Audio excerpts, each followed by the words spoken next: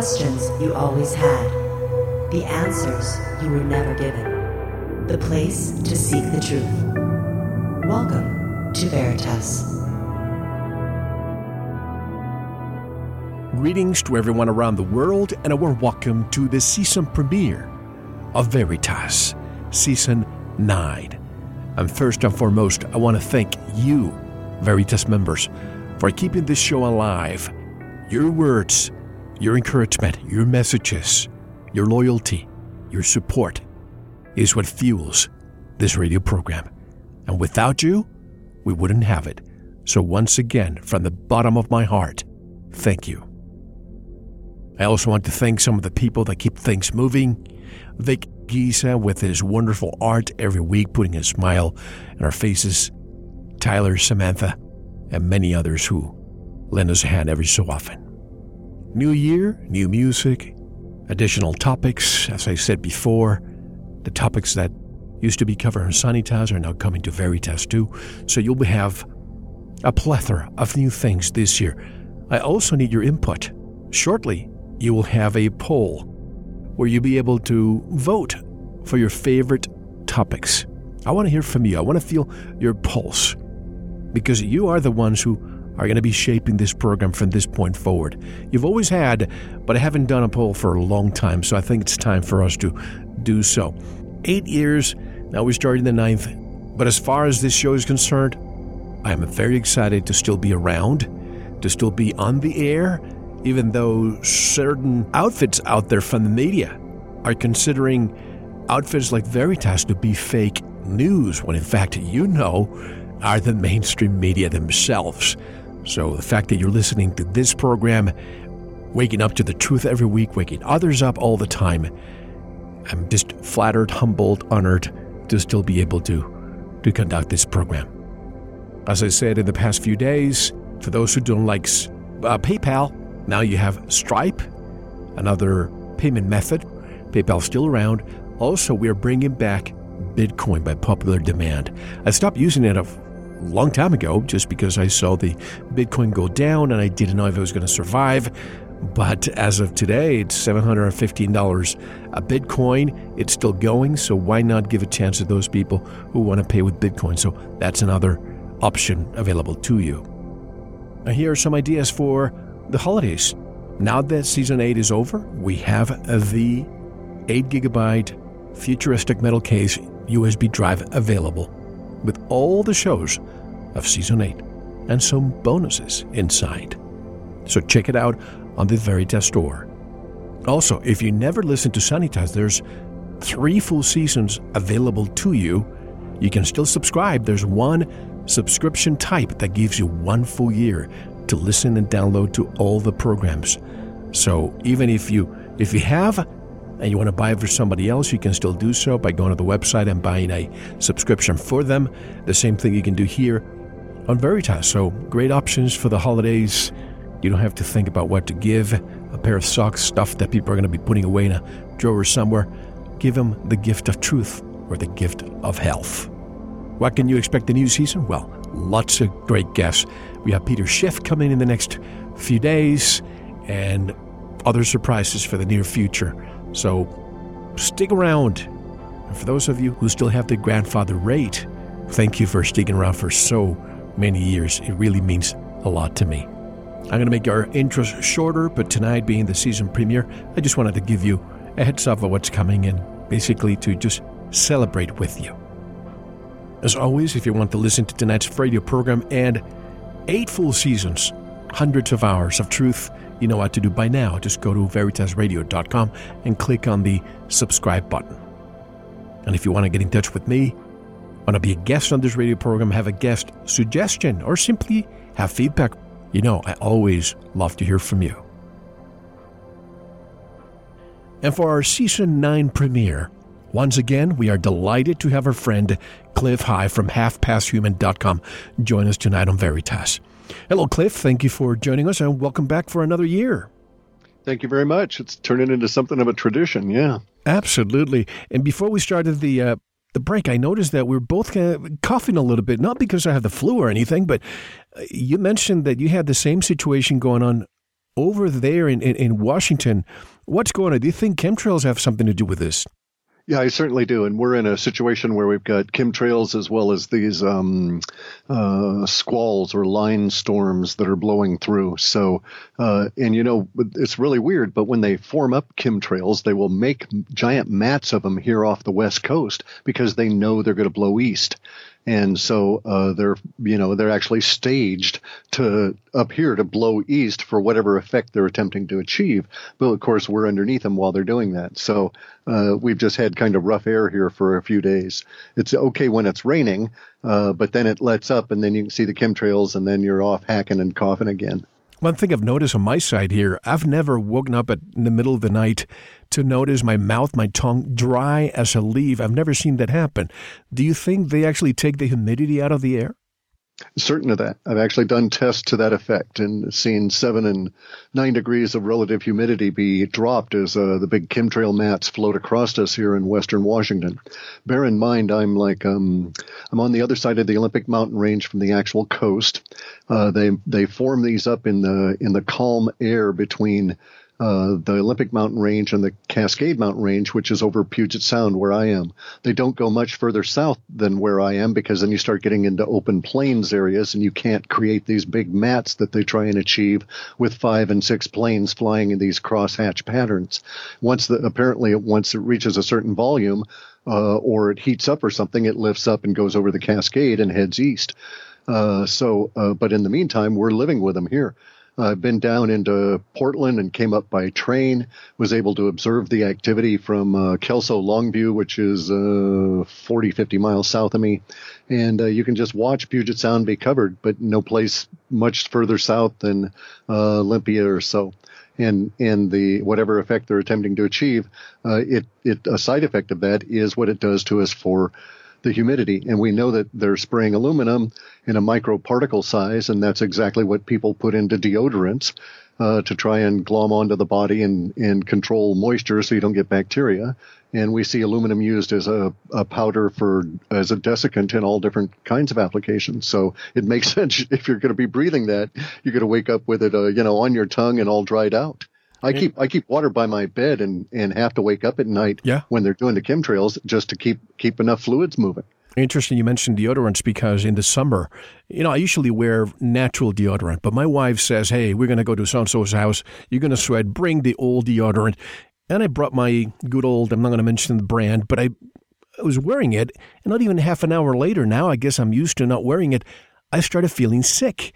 Almost as if the chemicals and the propylene glycol and whatever else gets into my head. It certainly does. There are chemicals in there that can cross the what's known as the blood-brain barrier. Correct. And where do you pick it up? You pick it up on those areas of the body that are stretchy skin, such as under the arms, where, of course, the whole intent is to have all these glands there. And the glands, sweat glands, as they're sweating out, they take stuff in. It gets into the gland and gets into the glandular system, gets into the lymph, and then right into the brain, and there you go. Yeah. Well, let's begin. Even though it's just a few moments ago, hot off the press, you forwarded the December Alta report, and our listeners can buy it at halfpastcommune.com right now, correct? Correct. Yeah, we just had it posted about noon West Coast time.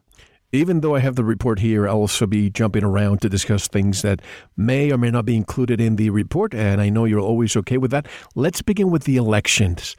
December 19th. Smooth ride and Trump legally wins via the electoral votes, or are we still going to see any attempts by the opposition to derail that? The emotional parameters say smooth.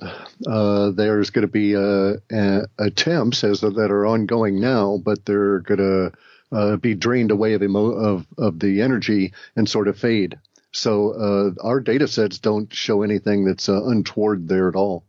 What about the delusional recount melodrama of Jill Stein? And do you think Soros and the Clintons were behind this recount attempt? I think that they paid for that, but I don't think that they really wanted it to succeed. So I'm not sure what the point of it was. Anything that I would say to that would be speculation, but I'm quite certain that Soros's money is involved in that, as well as all of the Well, let's call them anarchists. They're paid by him, so so they're not very anarchistic. But these the paid riots and so forth. Again, I don't know what his point is. I just don't know what we're trying, just like Occupy Wall Street. What are they really trying to accomplish? There's has been a move that we could characterize very in a binary fashion. Okay, let's just say that over time we've seen a slip or a shift in the population. Let me phrase it a different way. A split. Let's say that we've seen a split in the population over the last 45 years in an accelerating fashion, but really since Nixon took us off the gold standard, we've seen a split from that part of the population that actually works for a living in terms of producing something of value that then the universe then rewards, and those people that actually don't produce anything. And by that I would mean government, any lawyer, anybody whose job is to shuffle things around. In the first category, I'm putting the people that grow stuff, the people that are machinists, the people that run plastic pressing mills, this kind of thing. Those individuals that are manufacturers that actually produce some atoms, move them around, and you in some way consume those atoms. Even if it's, a plastic glass you're using at a ball game, you're consuming those atoms that someone had to produce for you. So those are the producer class. The producer class, since Nixon took us off the gold standard, have been getting shafted daily. You'll be able to plot a correlation in tick by tick between the rise of the 1% and the reduction of the middle class and the departure from the ability to have convertible gold for the U.S. dollar for the world reserve. So once that occurred in the 1970s, 72, we end up with a situation where the producer class is drowning under the effects of the debt that is making up the difference between the gap, so to speak. Those people that are not producing, that are simply consuming, are demanding more of the producer class, but they're not contributing for it. They're not paying universe back for it, so to speak. And so not contributing for it, there's a deficit. In a very real sense, the calories that somebody eats if they don't grow their own garden, they create a deficit that has to be made up by a farmer somewhere. And this is where the exchange system of money comes in to get that deficit filled by that farmer's surplus. And so that's really how universe works at this basic supply and demand level across all, and it's basically a barter system backed by gold, digits, dollars, all of this sort of thing. So now, since the gold convertibility, though, the money, the actual species, the currency that's been circulating, has not been holding its value. All through the 40s, 50s, and 60s, that was not the case. The dollar did hold its value, and the middle class thrived, and the 1% was very, very, very small and didn't make much money because they had to actually pay out real stuff to get real stuff back. Then Nixon took us off the gold standard and said we're not bound to reality anymore. Let's all party down and drink this illusionary beer. And they called the illusionary beer the U.S. dollar or the Federal Reserve note. And since then we've been drinking this illusionary beer, but at some point we wake up with the hangover of the illusionary beer and we've got to suffer through it. And that's where we're at now, where the producers, those guys that have been suffering under the degradation of the dollar, are saying no more. I can't support, as a producer, a farmer out there, he's saying I can't support 1,000 people with my machinery on the fields and stuff here, and also have to support another 1,500 people in a social system and still be able to pay taxes or be productive for myself. So I'm not going to do it anymore. And so that was the basic conundrum that society faces here. The cultural revolution of the past, say, 15 years or so, as we became more and more concerned about those people that choose to identify themselves with their genitalia to the exclusion of everything else, and to raise issues about it, as we move into these politically correct niche markets, so to speak, we are losing the producer class. We've lost them. And so what happened here was this last time was the military stood up and said, pointed fingers at the neoliberals, neocons, whatever you want to call them. It's just the same crew, Bush, Clinton. It doesn't make any difference. It's the supporting crew that is causing all the problems. And the military pointed fingers at him and said, y'all be crazy if you think you're going to win a war against Russia. And we're not going there. And so that was what happened in this episode. And so the cultural war that we have had in the past 15 or 20 years, which was being engineered to a certain extent, has failed. Now, the reason it has failed is multiplicitous. There's many, many, many different reasons at many different levels. But one of the primary reasons is that the demographics aren't there. So the cultural revolution that Mao was able to lead in his late leadership period, when he should have been shuffled off into, the old Chinese leader's home, he was able to galvanize a very young social warrior population, and they took over the country of China, and he wrestled the power back from people that had undermined him over like 15 years or so. And so the same attempts, the same approach was used here with if you'll note, there's an amazing correspondence between Common Core and Mao's One Thought, One People. And the net result in Mao's case was was a rising demographic where the younger population, due to increases in food supply and so forth, outnumbered the older population, and they were able to force Mao's will out as social justice warriors. That has failed here in the United States because of one condition, and that's demographics. The millennials and the subsequent generations, while they're now voting and being activated, they are not sufficiently large enough to counter the emotional strength and the economic strength of the generations they're trying to oppose. So it won't happen here. Now, let me stay with the gold standard for a moment. Since money is no longer backed by anything of value, namely gold, is the 99% suffering because their savings have been diluted by the creation of money out of thin air and artificially inflated the economy and reduced purchasing power? Correct, because every time you hear the Federal Reserve say we're targeting 2% inflation, you need to put in a couple of different other words in your brain. Words have power. That's why they lie to you and use different words. They're targeting 2% inflation. What you need to hear is they are targeting 2% of my money. They're going to take 2% of my purchasing power. They want to reduce my ability to buy something by 2 cents out of every damn dollar. That's their goal. It's not a good thing. And they want to do this year after year after year. What am I to be left with? I had this friend of mine in the 60s who was a son of a baronet or something from England. I went to school with him, and he was really educated in economics at a time when all of us kids thought, economics was how many finnings there were to a mark, that kind of thing, right? And so, but he always said that inflation was the royals' way of politely stealing from the serfs. Yeah. And that's truly what it is anymore, and continuously. So we're kind of screwed. Now, the good news is we're at the end of the game. The reason that we're at the end of the game is because we face an extinction level event for our species over these next 10 years, or 20 years maybe. The extinction level event has to do with the return on investment for the amount of oil that we get for the amount of oil expended. It doesn't do you any good to to pump a barrel of oil out of the ground if it took you 2 barrels of oil to find it.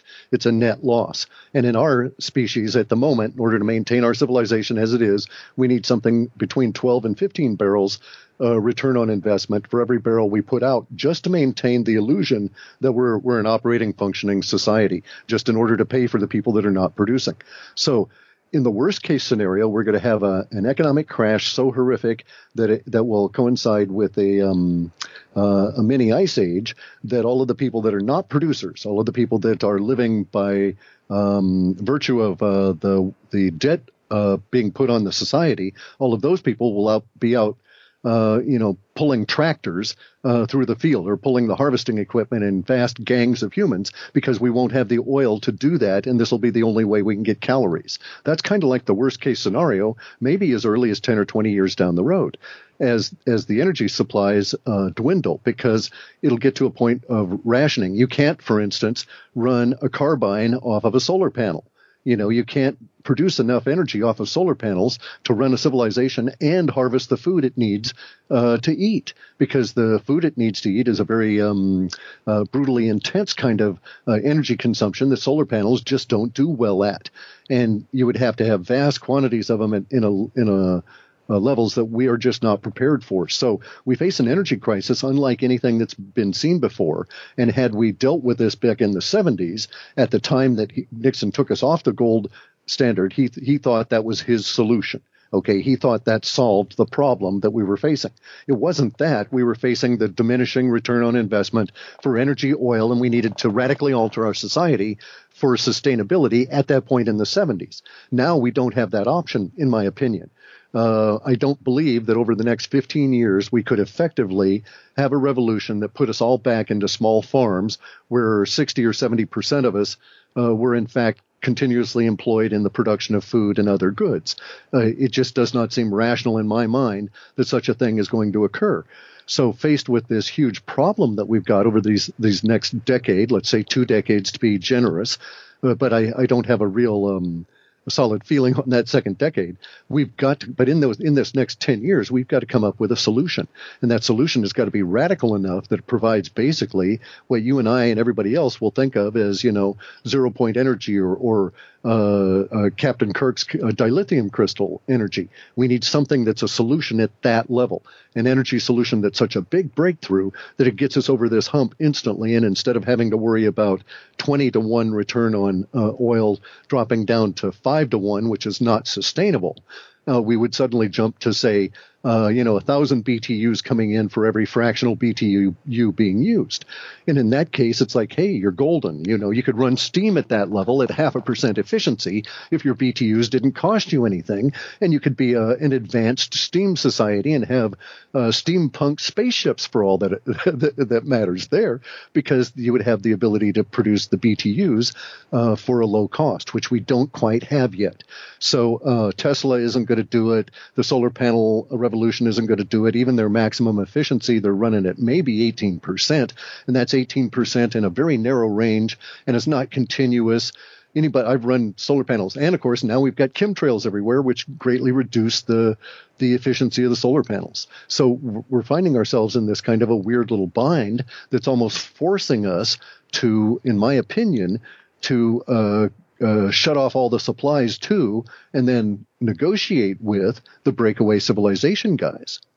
Now, since you mentioned oil, today, after 8 years, OPEC reached a deal, 2 years in the making to limit output. How will this change your projections then?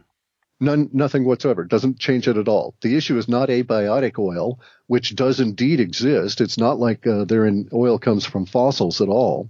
The Russians have proved this. If you drill down deep enough, you can get all the oil you want. The problem is the cost of drilling down to achieve it increases your cost of oil that you have to put out in order to get that oil for every foot you have to go down. And so it's not a sustainable route for the 29 billion barrels of oil that we need as a global society. Here, on an annual basis, it's not going to make any difference what they do in terms of reduction.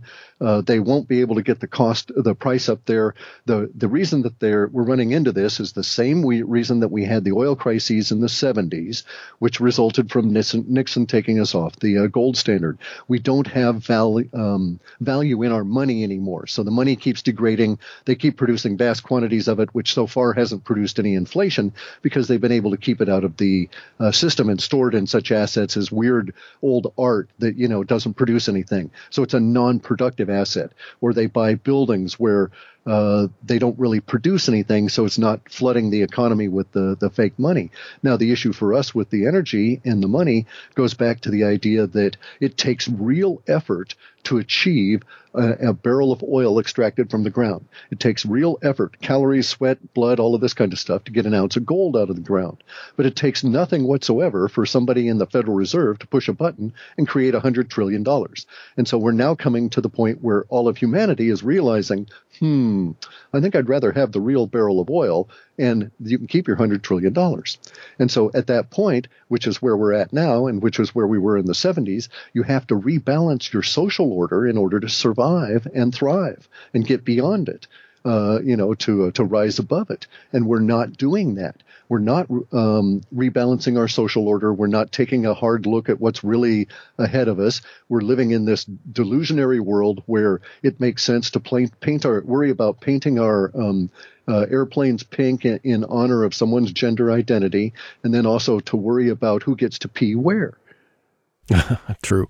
Now, so it's not going to be solar, wind, nuclear, hydro. No. So we're talking about nuclear maybe could have done it, but the way we took with nuclear is terrible, and it's a death sentence because of the route that we've taken with it. They've lost another reactor in Fukushima. That's right, the earthquake. So we're talking about over Unity, 0-point energy devices. But if this makes it to the mainstream, even that. No, not even. You don't even have to go that far. Okay, there were people in the in 1800s and in the early 1900s up to say 1940s that were messing around with technology that produced something where you had a net gain that we would think of as over unity. But if you actually look at over unity, that implies that there's no cost to the energy. There's no capital investment in the device itself, or that's repaid relatively quickly.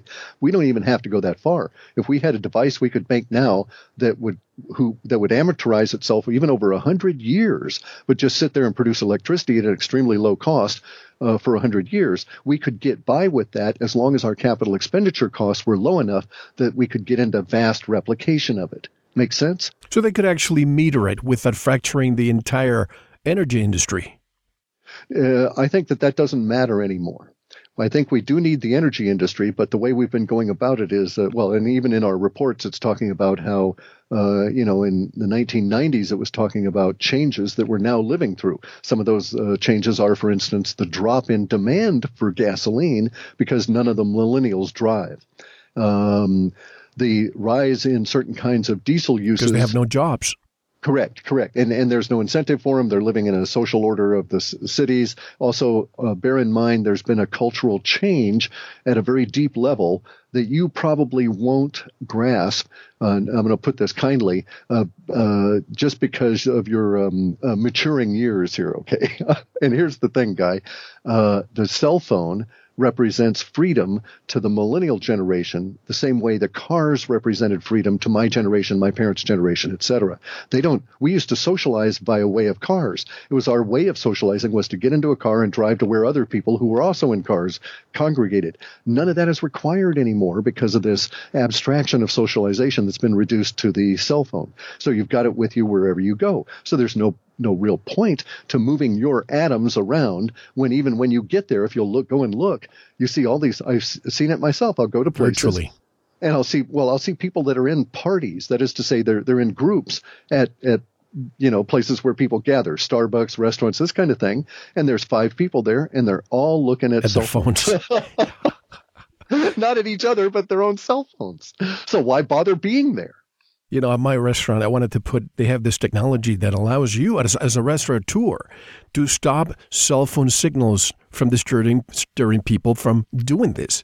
But, I haven't done it. Now, since you mentioned Mao, have you looked into the Sesame credit or the obedience score that's going to be mandatory in China? And now it's a beta test? Yeah, I have. Yeah. And see, that's the next step along on the idea that you can engineer a top-down society where you can say that, this culture is to be treated this way, and you get these, and you do it numerically. It's kind of like what I do numerically for emotions out of language. But in my case, I know that basically it's a by guess and by golly, and if I happen to get something, it's more luck than art, right? Or more art than science. They're in an engineering mindset, and they actually think they can engineer their society that way. It's a little scary, but I think it won't work. Do you think that this is going to be technocracy coming to the Western world too? I don't. Well, there's nothing in our data that suggests that. Okay, at the moment. Let's take a very broad kind of a view and say that would represent what was that movie, Johnny Mnemonic? Yep. Okay, with that sort of dark vision of what was the guy's name, the main actor, whatever the hell his name was, Keanu Reeves. Exactly. Yeah. As he goes to China to pick up some illegal bootleg data that they shove into his brain, right? And that vision of China would match what we've just been discussing, wouldn't you think? Well, the way I see China, ever since Kissinger went there, I think they really wanted China to be the model of what they want for the world, obedient population, kind of a hybrid of communism and capitalism. And the way I see it now, they don't even have to shoot anybody like Tiananmen Square or run them through a tank. But basically, you have this company called Tencent, which is related to Alibaba and their internet services. So if you misbehave, your score goes down. So I don't see why this couldn't happen here. Well, okay, now see, here's the thing. If we look at the vision that was presented in that movie, just to give us something as a common stomping ground, when he's there, they were presenting a vision very much of that kind of China, where it was controlled remotely. And also, people would get out of hand if the digital fascism went too far, and you would get riots, because a lot of people might have their score demoted, even if it was by accident, right? And then they would go absolutely crazy, even if it was going to be corrected, and cause problems. And at the same time that was going on, Keanu Reeves came from a USA that was in a much more shattered condition than what was found in China, which was more or less monocultural in terms of how the movie presented it. And that's how our data sort of presents it, is that China may indeed be trying, the governments there may be openly and at all levels of their social engineering, trying for this monocultural approach. But our data sets would say that it's not really going to work. And it won't work here in the United States, even if there is an attempt to continue with the agenda. And it won't work here because, at its core, back to that whole thing, our money's no good. We can't support it. So in other words, it takes a lot of excess energy. It takes a lot of extra calories to provide food for people to run around and criticize other people in a politically correct fashion and try and make the society a particular way. And if you're running into an oil deficit, nobody's taking your money, you've got to go out and dig real gold in order to buy, uncontaminated wheat from China, or swap cows for people with people in Mexico for silver.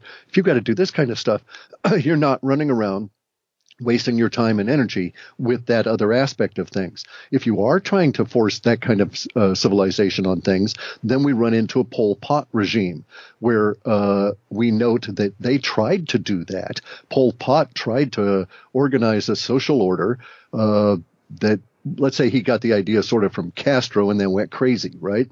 And the whole regime of Pol Pot, all the deaths and all of that, didn't last very long. And the only reason it could have lasted that long was because of the isolation of that small nation. You can't do that kind of thing in the U.S. We're too big, too diverse, too many ways to get out or screw around with it. They couldn't even effectively, by the way, manage prohibition. Prohibition was an absolute failure. The amount of booze consumed went up.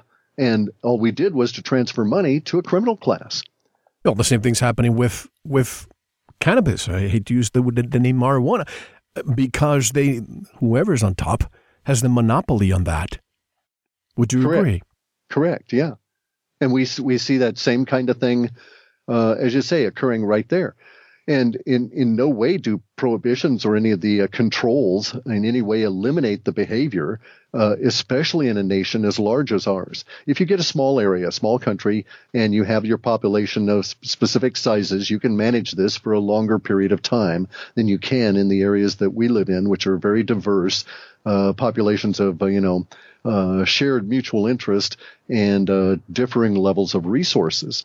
And you just the idea that the powers that be are going to be able to control the USA over these next 15 years or so is an absurdity. China right now, the number one continual worry on the part of all the Chinese authorities, this government is the most heavily manned. That is to say, there's more people working for that government than any government on the planet. They have more resources at their disposal than personnel, money, you name it. China has got more resources at their disposal than all the other governments combined. And their continual top worry is the riots that may break out tomorrow. And this is because of the riots that broke out yesterday. And in a country their size, if they can keep the number of riots in any given year to under 110,000, the Communist Party considers that to be a real successful year. And that's why they have this obedience score being mandatory in 2020. But folks, I have to recommend something. If you have Netflix, go and watch Black Mirror. Watch the first episode of the 3rd season, and you know exactly what I'm talking about here. People in the future may have kind of a chip in their retina or their eyes, and they'll be able to see everybody. I go, I see Cliff High, and I see your score. And we have any kind of interaction, and after we interact, I give you from 1 to 5 stars, and that's how people get their life. It's an incredible episode. I recommend it. Yeah, it may be a good view of things, but I don't buy it, Guy. I mean, I'm the idea of the Kurzweil vision of a Borg or humans with humans with stuff in them, making them more robots or robotic. It just does not work. It doesn't compute. This is all fantasy that only exists in the minds of those that are pumping out the predictive programming. So why does Hollywood want Mel Fabregas to be afraid of that vision? That's what you need to ask yourself. You need to ask yourself, why is over 90% of everything that Hollywood produces on the dark side? Okay, even if it's a comedy, it's a black comedy, a dark comedy. Why do all the movies have all the death in them all the time, continuously? It's because they're doing predictive programming. So I don't buy that idea that they can get chips to operate in the human eye consistently enough to be able to do any kind of an implant. The same thing is true of any other thing that's going to be in input into life.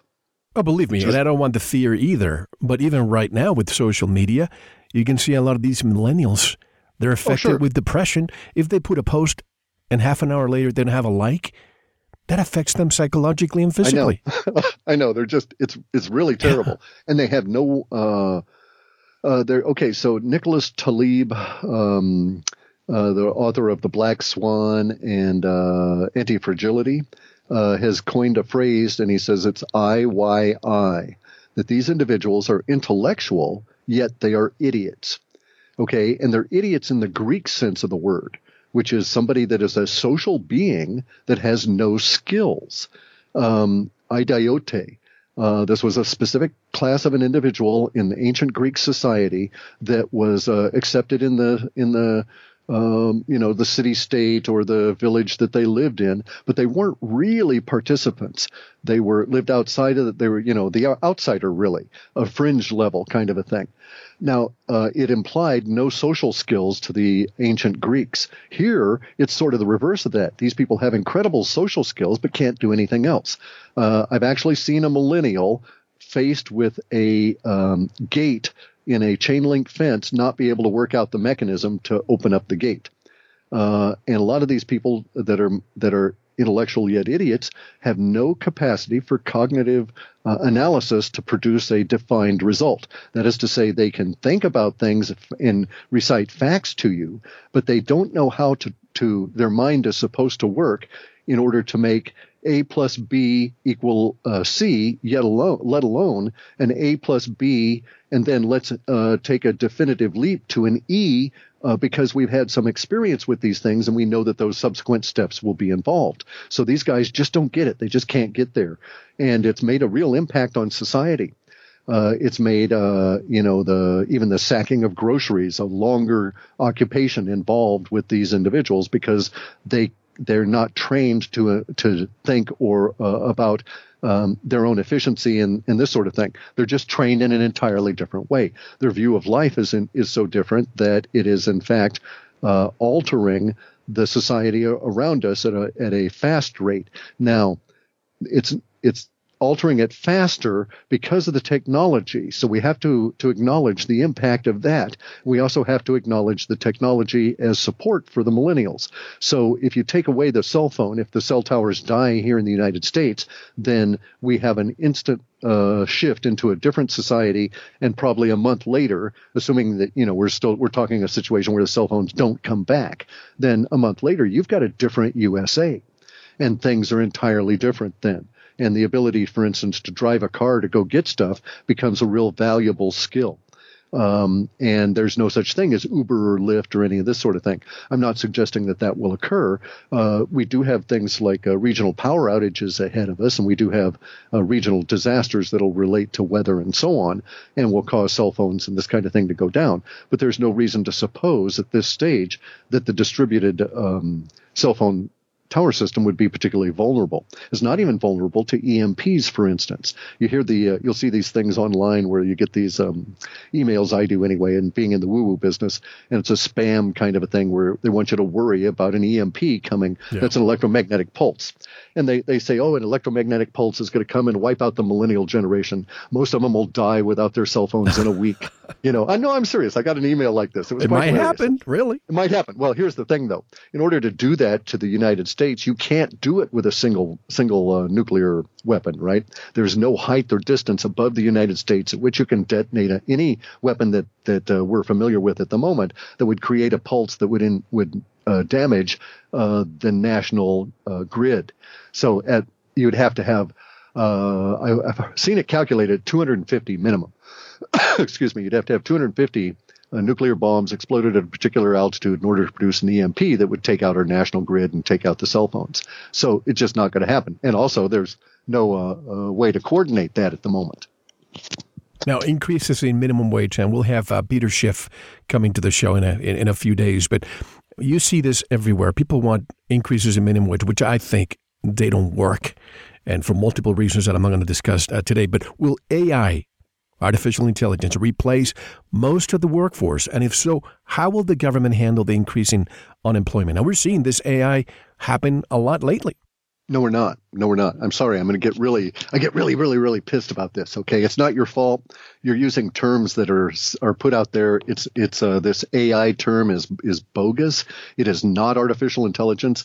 These are what we used to call expert systems and machine learning. Machine learning is even a bad description. It's not machine learning so much as machine recording, because they don't learn in the sense that humans learn and can make a decision and so on. All they do is record a preponderance of data, and then they've got an algorithm that says if this size of data is bigger than that size, you go with the biggest size. A glorified computer.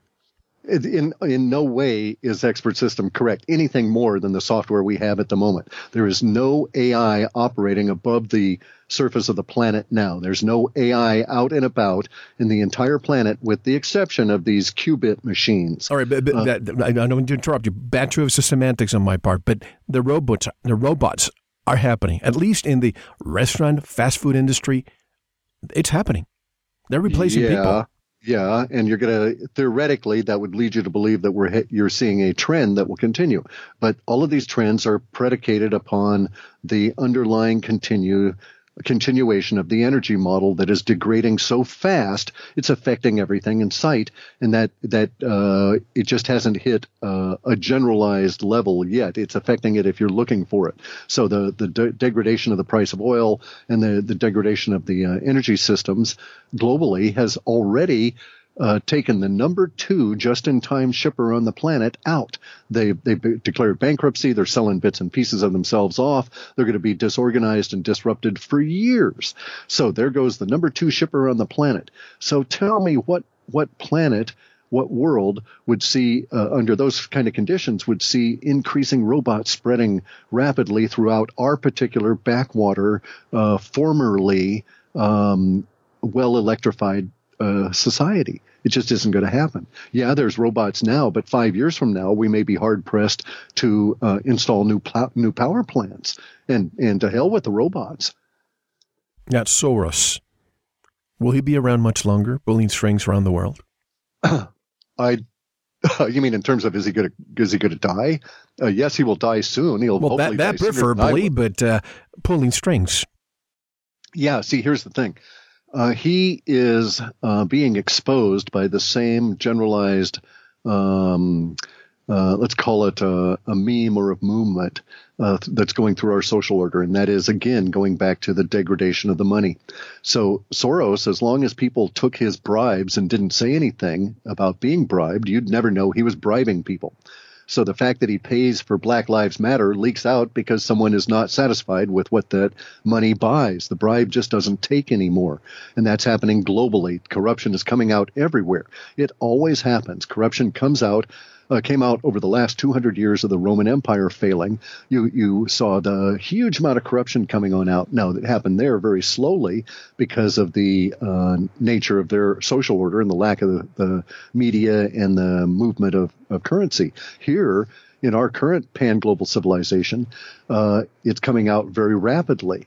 And so as the money degrades, the people that say, well, yeah, it's a $20,000, it doesn't buy my silence the way it used to, right? I want $120,000 now, and maybe that'll keep me silent for another 6 months. Well, at that point, you can see as the person doing the bribe that you're screwed. That, the escalation of that effect is going to be such that 6 months from now, they're going to want $1.2 million to keep their silence another 6 months. And so you're not going to get anywhere.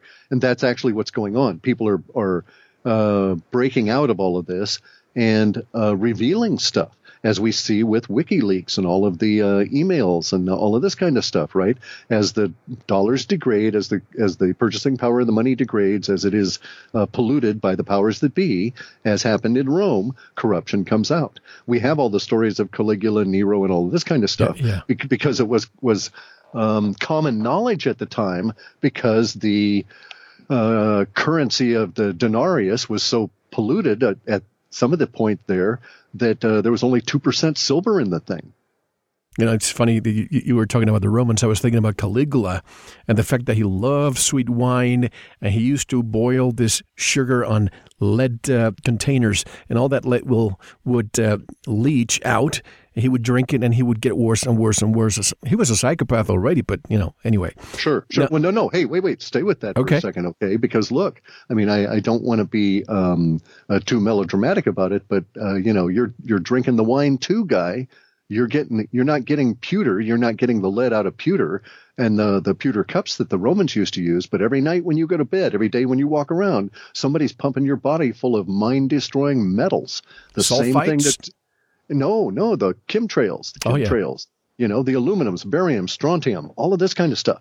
So the same effects on your brain are going to be perceived, and we're seeing it through our social order now. Look at how, if you look over the last, I first saw my very first exposure to chemtrails being created as mats with multiple planes was in 1996.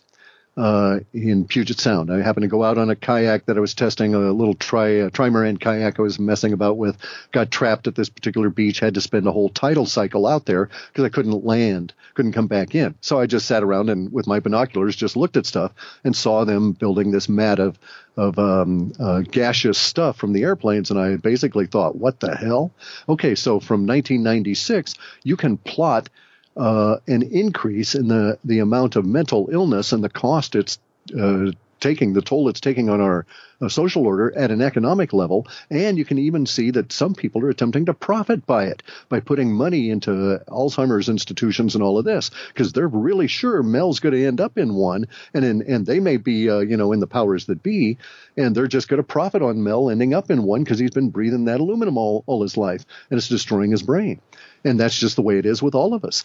The social orders is actually attempting to profit from the degradation that is going on from the crap they're spraying up there. And they're profiting on it at another level. The stuff they're spraying up there is what's known as fly ash. Fly ash comes from coal plants. Coal plants produce fly ash as a byproduct of burning coal. And they call it fly ash not because it flies around, because it's so light and fluffy. And you mix it with a little tiny bit of air, and it becomes almost a slurry. That is to say, the air gets between the very fine microparticles of ash, and it sort of floats around like it was a fluid. Are they doing the same thing with aluminum plants with fluoride? The way they get rid of it is by using... No, that's steel. That was steel. It was stannous fluoride. They had us eat this stuff in order to get rid of the toxic waste from the steel plants that was piling up in the East Coast. And they made everybody think that it was good for your bones and it would help your teeth. Right. And all it does is destroy your pineal gland and cause calcium problems throughout your body. and other mental issues and so on. Well, it's kind of the same thing. They had over $1 billion a year was paid out by the coal plants to get rid of fly ash. And you'll note it, I think it was probably late 1990s, there was a fly ash dam break in the southeast. And this mud-like material flowed out of this reservoir, the slurry, and it went down a sort of a hill into a small town and caused all kinds of problems, and many people were injured. I don't know if there were deaths. My memory doesn't go back that far, but it was a horrid accident and cost that particular coal-producing conglomerate like $3 billion to clean up, and then there were some fines by the government. Well, 2 years later, they weren't producing slurry at that plant anymore. And you've got to ask yourself, where was it going? And then you start seeing that slurry used to be produced at all these coal plants everywhere. And they're trying to shut the coal plants down as well. But as a side issue, the slurry used to be produced there, and it's just not piling up anymore. There aren't any more reservoirs, giant reservoirs of this slurry, the fly ash, being pumped out of coal plants to sit around and liquefy and sort of cool off and stuff before getting loaded into train cars and being pumped and taken someplace. And they used to have terrible time getting rid of them. It cost the industry $1 billion a year. And if you go and look at their taxes and stuff, the coal plants that are operating are hugely profitable because they're not paying this anymore. And in fact, they don't even have to pay anything. Train cars show up, long lines of them, and pull that slurry out, and off it goes. Do you think we can link those trains to the plains? Yes, you can. Mm-hmm. Yes, you can. Because we're out here in the West. This is where a lot of the activity is for those kind of plains because of the rotation of the planet. Mm-hmm. You spray something over the Pacific, the planet rotates underneath it, and it ends up in that part of the East Coast where you want it to end up on. Actually, I don't think it goes as far as the Rockies. If you spray here, I actually think they have to spray on the other side of the Rockies in order to get it into the East Coast, but I could be wrong. But if it hits the Rockies, all that water is going to be contaminated. Correct. Oh, yeah, it has been. All of our forests out here are dying from aluminum. We've got so much in the way of heavy metals in our groundwater and stuff that they won't allow you to report that anymore from soil samples or from water samples or from tissue samples from any of the fish or the clams or mussels or any of that. You cannot report that at a public level without getting deep problems for that. It's like standing out here with a...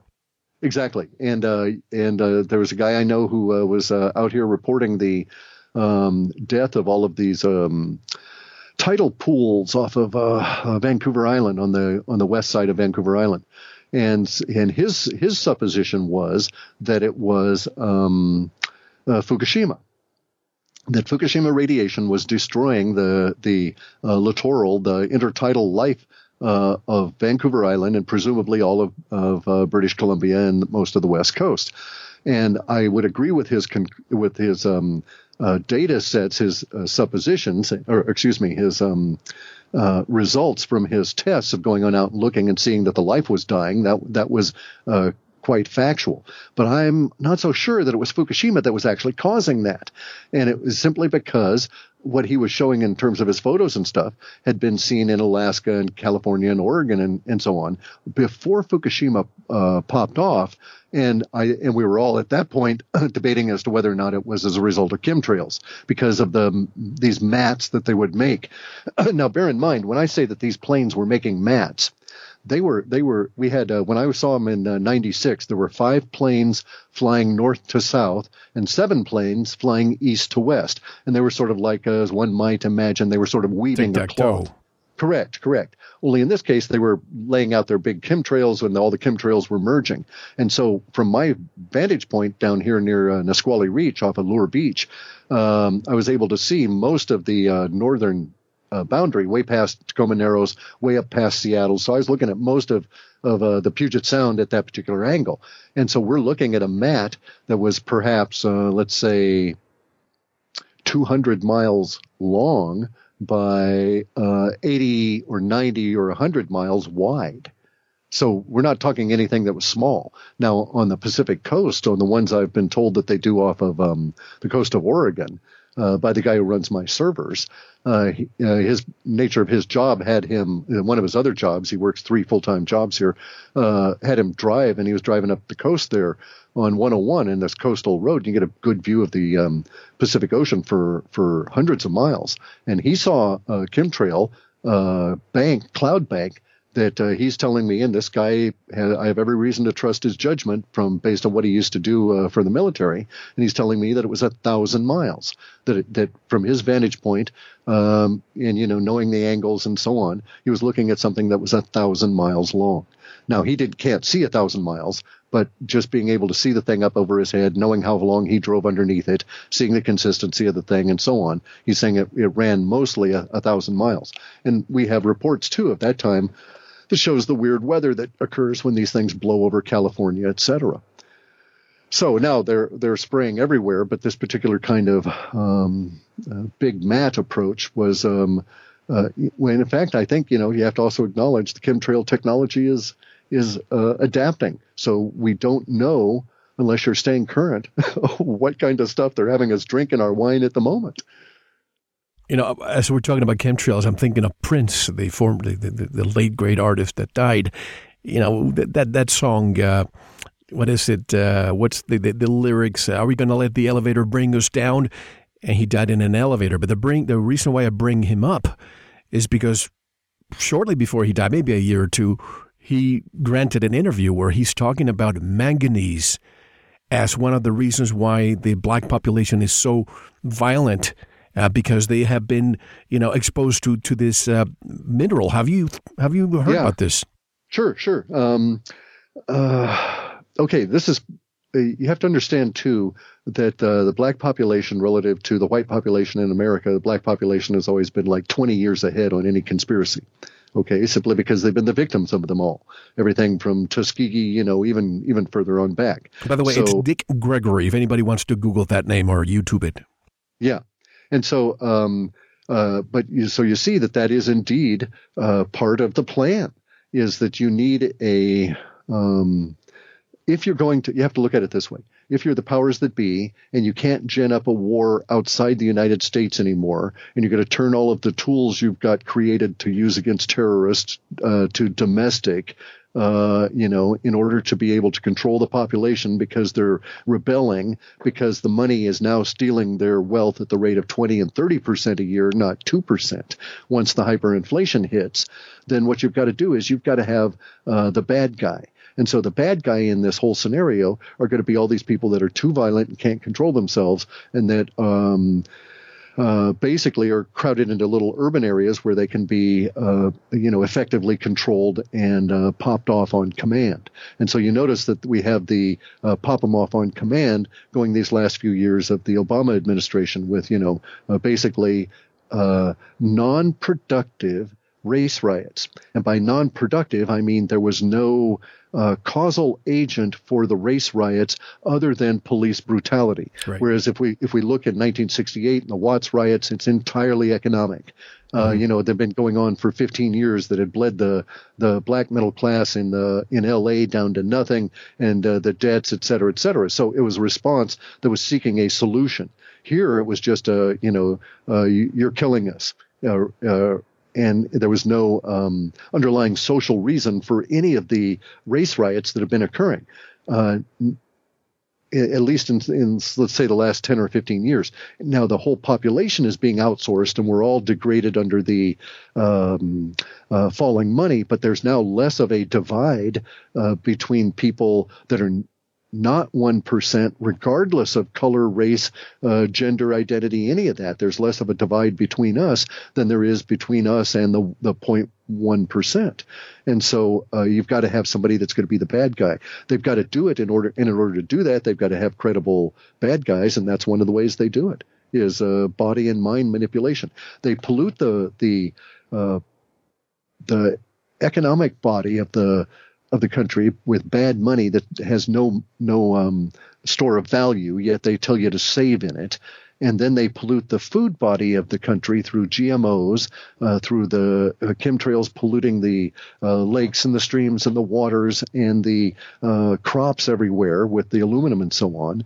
And they're going to get sort of the kind of response that they're after. It's just like in France, there was a movement made, I want to say in the late 70s, there was a deliberate movement made by government to try and get as many of the French people on antidepressants as they could. You remember Reagan's words in the UN when he said our differences worldwide would vanish if we were facing an alien threat from outside of this world. And in the last couple of days, mainstream media, the title is the U.S. military preparing for a next generation war in space. Who are the potential adversaries here? Well, here's the thing. We've had this stuff in the data sets for a long time about what I, not jokingly, but just Space because the word farts. wasn't. Well, yeah, in the Space Goat Parts entity, there was this subset that was going to the idea of a cruise ship, a space cruise ship, with aliens who would come by and basically cruise around Earth the way that, you might have a cruise ship go cruise around some South Pacific island, that sort of thing. And, it's a goofy idea, but we see even just the other day, Twitter was censoring reports about these UFOs, about this UFO that was seen over 12 Turkish cities. And was seen very much like it was their version of Phoenix Lights. Mm-hmm. And here Twitter was censoring this. And it's like, what does Twitter care about UFOs over Turkey? Why should the Twitter organization give a damn one way or another? And so I think we're at that point where indeed the U.S. military, we know for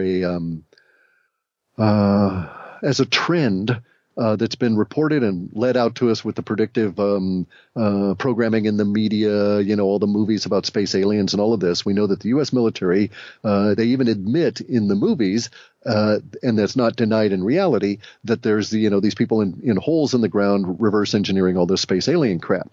And so we can certainly suspect that most of that is probably quite true. Now, in this last report of the December report, if you go to the conclusion, you see that I'm saying that we're going to be faced with something that's coming up in 2017 and 18. I don't know when the disclosure is, but I think it's already happened at the elites level. And I think that what has occurred and has to occur at this stage is that the pan-global civilization that you and I live in has to acknowledge that we're not the first pan-global civilization of this level of technology here on Earth, and that there's been something in Antarctica that's going to force us to acknowledge that. No, hold on, because I want to leave that for part two, because that's a long conversation. I was very surprised to see that in the conclusion, because you linked that to 1947 and other things. But let's leave that for later. The earthquake. Well, first of all, we know from Dr. Carol Russin, and she was the assistant to Dr. Werner von Braun, who said that the last card, because we had communism, we have the terrorism boogeyman, then a celestial object in the last card, an alien, a false flag alien invasion. Could this be the precursor to this? Certainly. And that's exactly what they want to do. They need to have, as I say, the boogeyman, the bad guy to get us all to toe the line, especially as technology improves and we become, if you look at it a particular way, if you look at the development of technology like, say, Bitcoin is a distributed financial system that you can put on your PC or put in your phone that makes you as powerful as any central bank on the planet. And so you're as powerful as Yellen or any of those people because you can receive and mine and issue money. Real money, things of value, much more powerful than what the Federal Reserve pumps out. So imagine that's the direction in general that our technology will take over these next few years. And it won't go towards singularity, which implies that, the Kurzweil version is very much a top-down control system. If you think about it, nobody's ever going to become a Borg on their own, making their own devices and stuff. That vision of people with chips in their eyes and this kind of thing is entirely central authority pushing this crap into you. So it's not a natural organic expression of humanity. But don't you see a bunch of impressionable people volunteering if they see that their lives will, quote unquote, improve with that technology? Oh, sure. Yeah. No, that'll happen. There's no question about it. And these people will die of horrible diseases very rapidly. And that'll be the end of it. It's not gonna work, dude. You can't have that level of penetration of the human body that is suggested by Kurzweil with anything close to our kind of technology now and have it function. So imagine, for instance, that you have a chip in your eye. Okay, that chip is in some way, in order to function, must have the capacity of carrying an electrical charge. That chip, it probably has some form of metal in it. But let's say that we come up with a way of carrying an electrical charge in nanoplastic. It won't make any difference because the analogy I'm going to use here, or the example, is quite valid regardless. That chip is basically a small energized electrical field. One day you're walking along and a high-energy burst from some other device, your dishwasher, your computer, your garbage disposal, your refrigerator, a light bulb exploding, a high-frequency fluorescent bulb out of whack. One of those will excite a sympathetic charge via induction in that chip and fry your eye. And you'll be blind. That's it. Same thing will happen with the chip they put next to your heart and so on. This stuff won't last more than one generation. But that's if you think that the technology would be more, let's say, metal or synthetic. But what about biocomputers or DNA computers with nanotubes? Okay, won't make any difference. The reason it won't make any difference is because it will have to be asymptomatic to the human body in order to control you. So in other words, let me put it to you this way. If you wanted to be able to read something that way and receive information into my eye, if I wanted to achieve that, I have to put something into my eye that is not functioning as my eye does now, right? Okay, so most people don't understand how the eye functions. The eye is one of your four senses. You only have four senses. You don't have five. That's a lie by the people that want you to think that you are actually your body. You are not your body. Your eyes, your ears, your sense of taste and your sense of smell, these are separate subsystems. You do not, for instance, feel light going into your eyes. You have no control over how that light is decoded or the images that are presented to the optic nerve.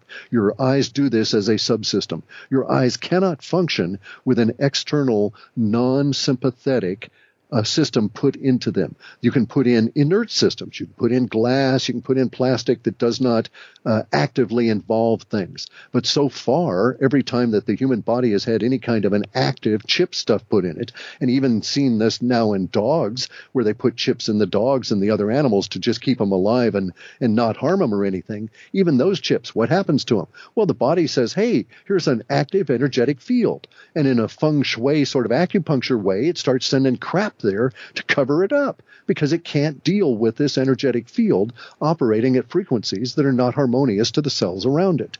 And that's what will occur in the eye. Only in the other in your senses, the eyes, ears, taste buds and olfactories and so on, these will occur very rapidly because these are entirely separate subsystems, not under the control of the general body, that are entirely conscious of their function, although not conscious of themselves. They don't know they're your eyes, for instance, but they know they're supposed to accept light, transmit it, and do this job, and they do that for you. And they won't do it if you were to put a small little bit of electrical stuff in there for very long. That very long will depend on how energetic your body is at dealing with these kind of things, or lack thereof. But you'll note we cannot keep people alive on machines, no matter how much we may want to. Even people that are paralyzed, that have every reason to have an active, conscious effort to want this stuff to work, are not able to overcome the debilitating effects of having these energetic fields put into the human body at that level. And it has nothing to do with whether they're magnetic or DNA or anything. It has to do with the nature of the energy, because humans are energy. Matter doesn't exist as this solid that everybody seems to think is this immutable, impermeable, or permanent kind of stuff. It's just, sorry, guys, just that isn't the way reality works. That's fine. And this question, I'll get your answer on the other side, but let me end with this. You include quote-unquote fiat currency as a keyword in the latest Alta. I heard that even Trump wants to quote-unquote revisit the current Federal Reserve System as it is today. I think both, Lincoln and Kennedy tried to do something about it, and we know what happened to them. What do you see happening to the fiat currency? And we'll get the answer on the other side. How can people buy this report and all the other reports? You can purchase the reports by going to halfpasthuman.com, scroll down a little bit past our little kudos page, and you'll see an Alta sales area, and it's called the Alta Report, the Asymmetric Linguistic Trends Analysis Report, and we have one for just December at $15, and then if you wanted to buy one that covers the whole all of the ones for this last year, we've got a special going out to 13 of them for $99. That's great, and folks, so much more when we come back. A lot of projections for 2017 and beyond. Here with Cliff High from halfpasthuman.com. This is Mel Fabregas, and you are listening to Veritas, Season 9 premiere. Thank you for joining us. We'll be right back. Thanks for listening to part 1 of this very important Veritas interview. To listen to the rest, head on over to the member section or subscribe at veritasradio.com. You don't want to miss the rest. Don't forget to visit the Veritas store for lots of great products. Thank you.